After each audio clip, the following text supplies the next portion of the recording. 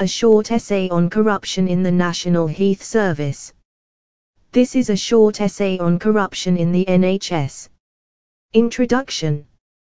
The National Health Service, NHS, is one of the most important institutions in the UK, providing healthcare services to millions of people every year.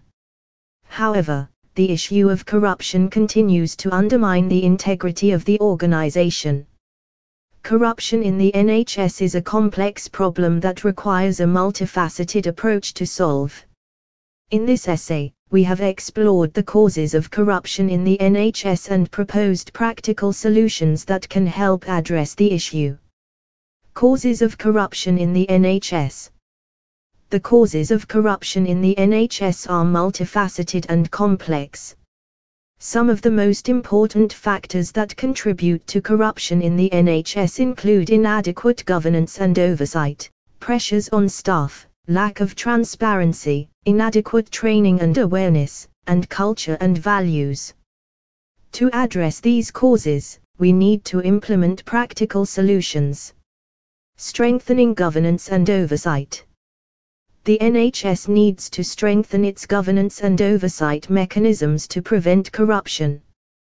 This can be achieved by creating an independent body to oversee the NHS's finances, procurement, and decision-making processes. The independent body should have the power to investigate and prosecute cases of corruption. This would help to ensure that those who engage in corrupt practices are held accountable for their actions. Transparency. Transparency is crucial in preventing corruption in the NHS. The NHS should improve its transparency by making information about its finances, procurement, and decision-making processes readily available to the public.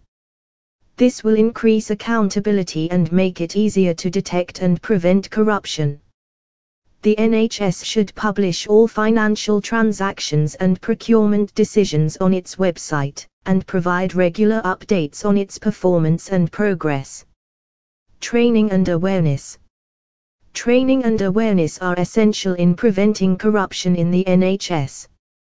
The NHS should provide staff with adequate training on anti-corruption measures and raise awareness of the impact of corruption on the organisation and patients. This can be achieved through regular training sessions, workshops, and awareness campaigns. The training should cover topics such as the types of corruption, the consequences of corruption, and how to report suspicious behaviour. Culture and values. The culture and values within the NHS can contribute to corruption. The NHS needs to foster a culture of transparency, accountability, and integrity to prevent corruption. The leadership of the NHS should set an example by demonstrating ethical behaviour and promoting a culture of transparency and accountability. The NHS should also establish a code of conduct that clearly outlines the standards of behaviour expected of staff and the consequences of violating these standards. Conclusion. Corruption is a serious problem in the NHS that undermines the integrity of the organisation and the quality of care provided to patients.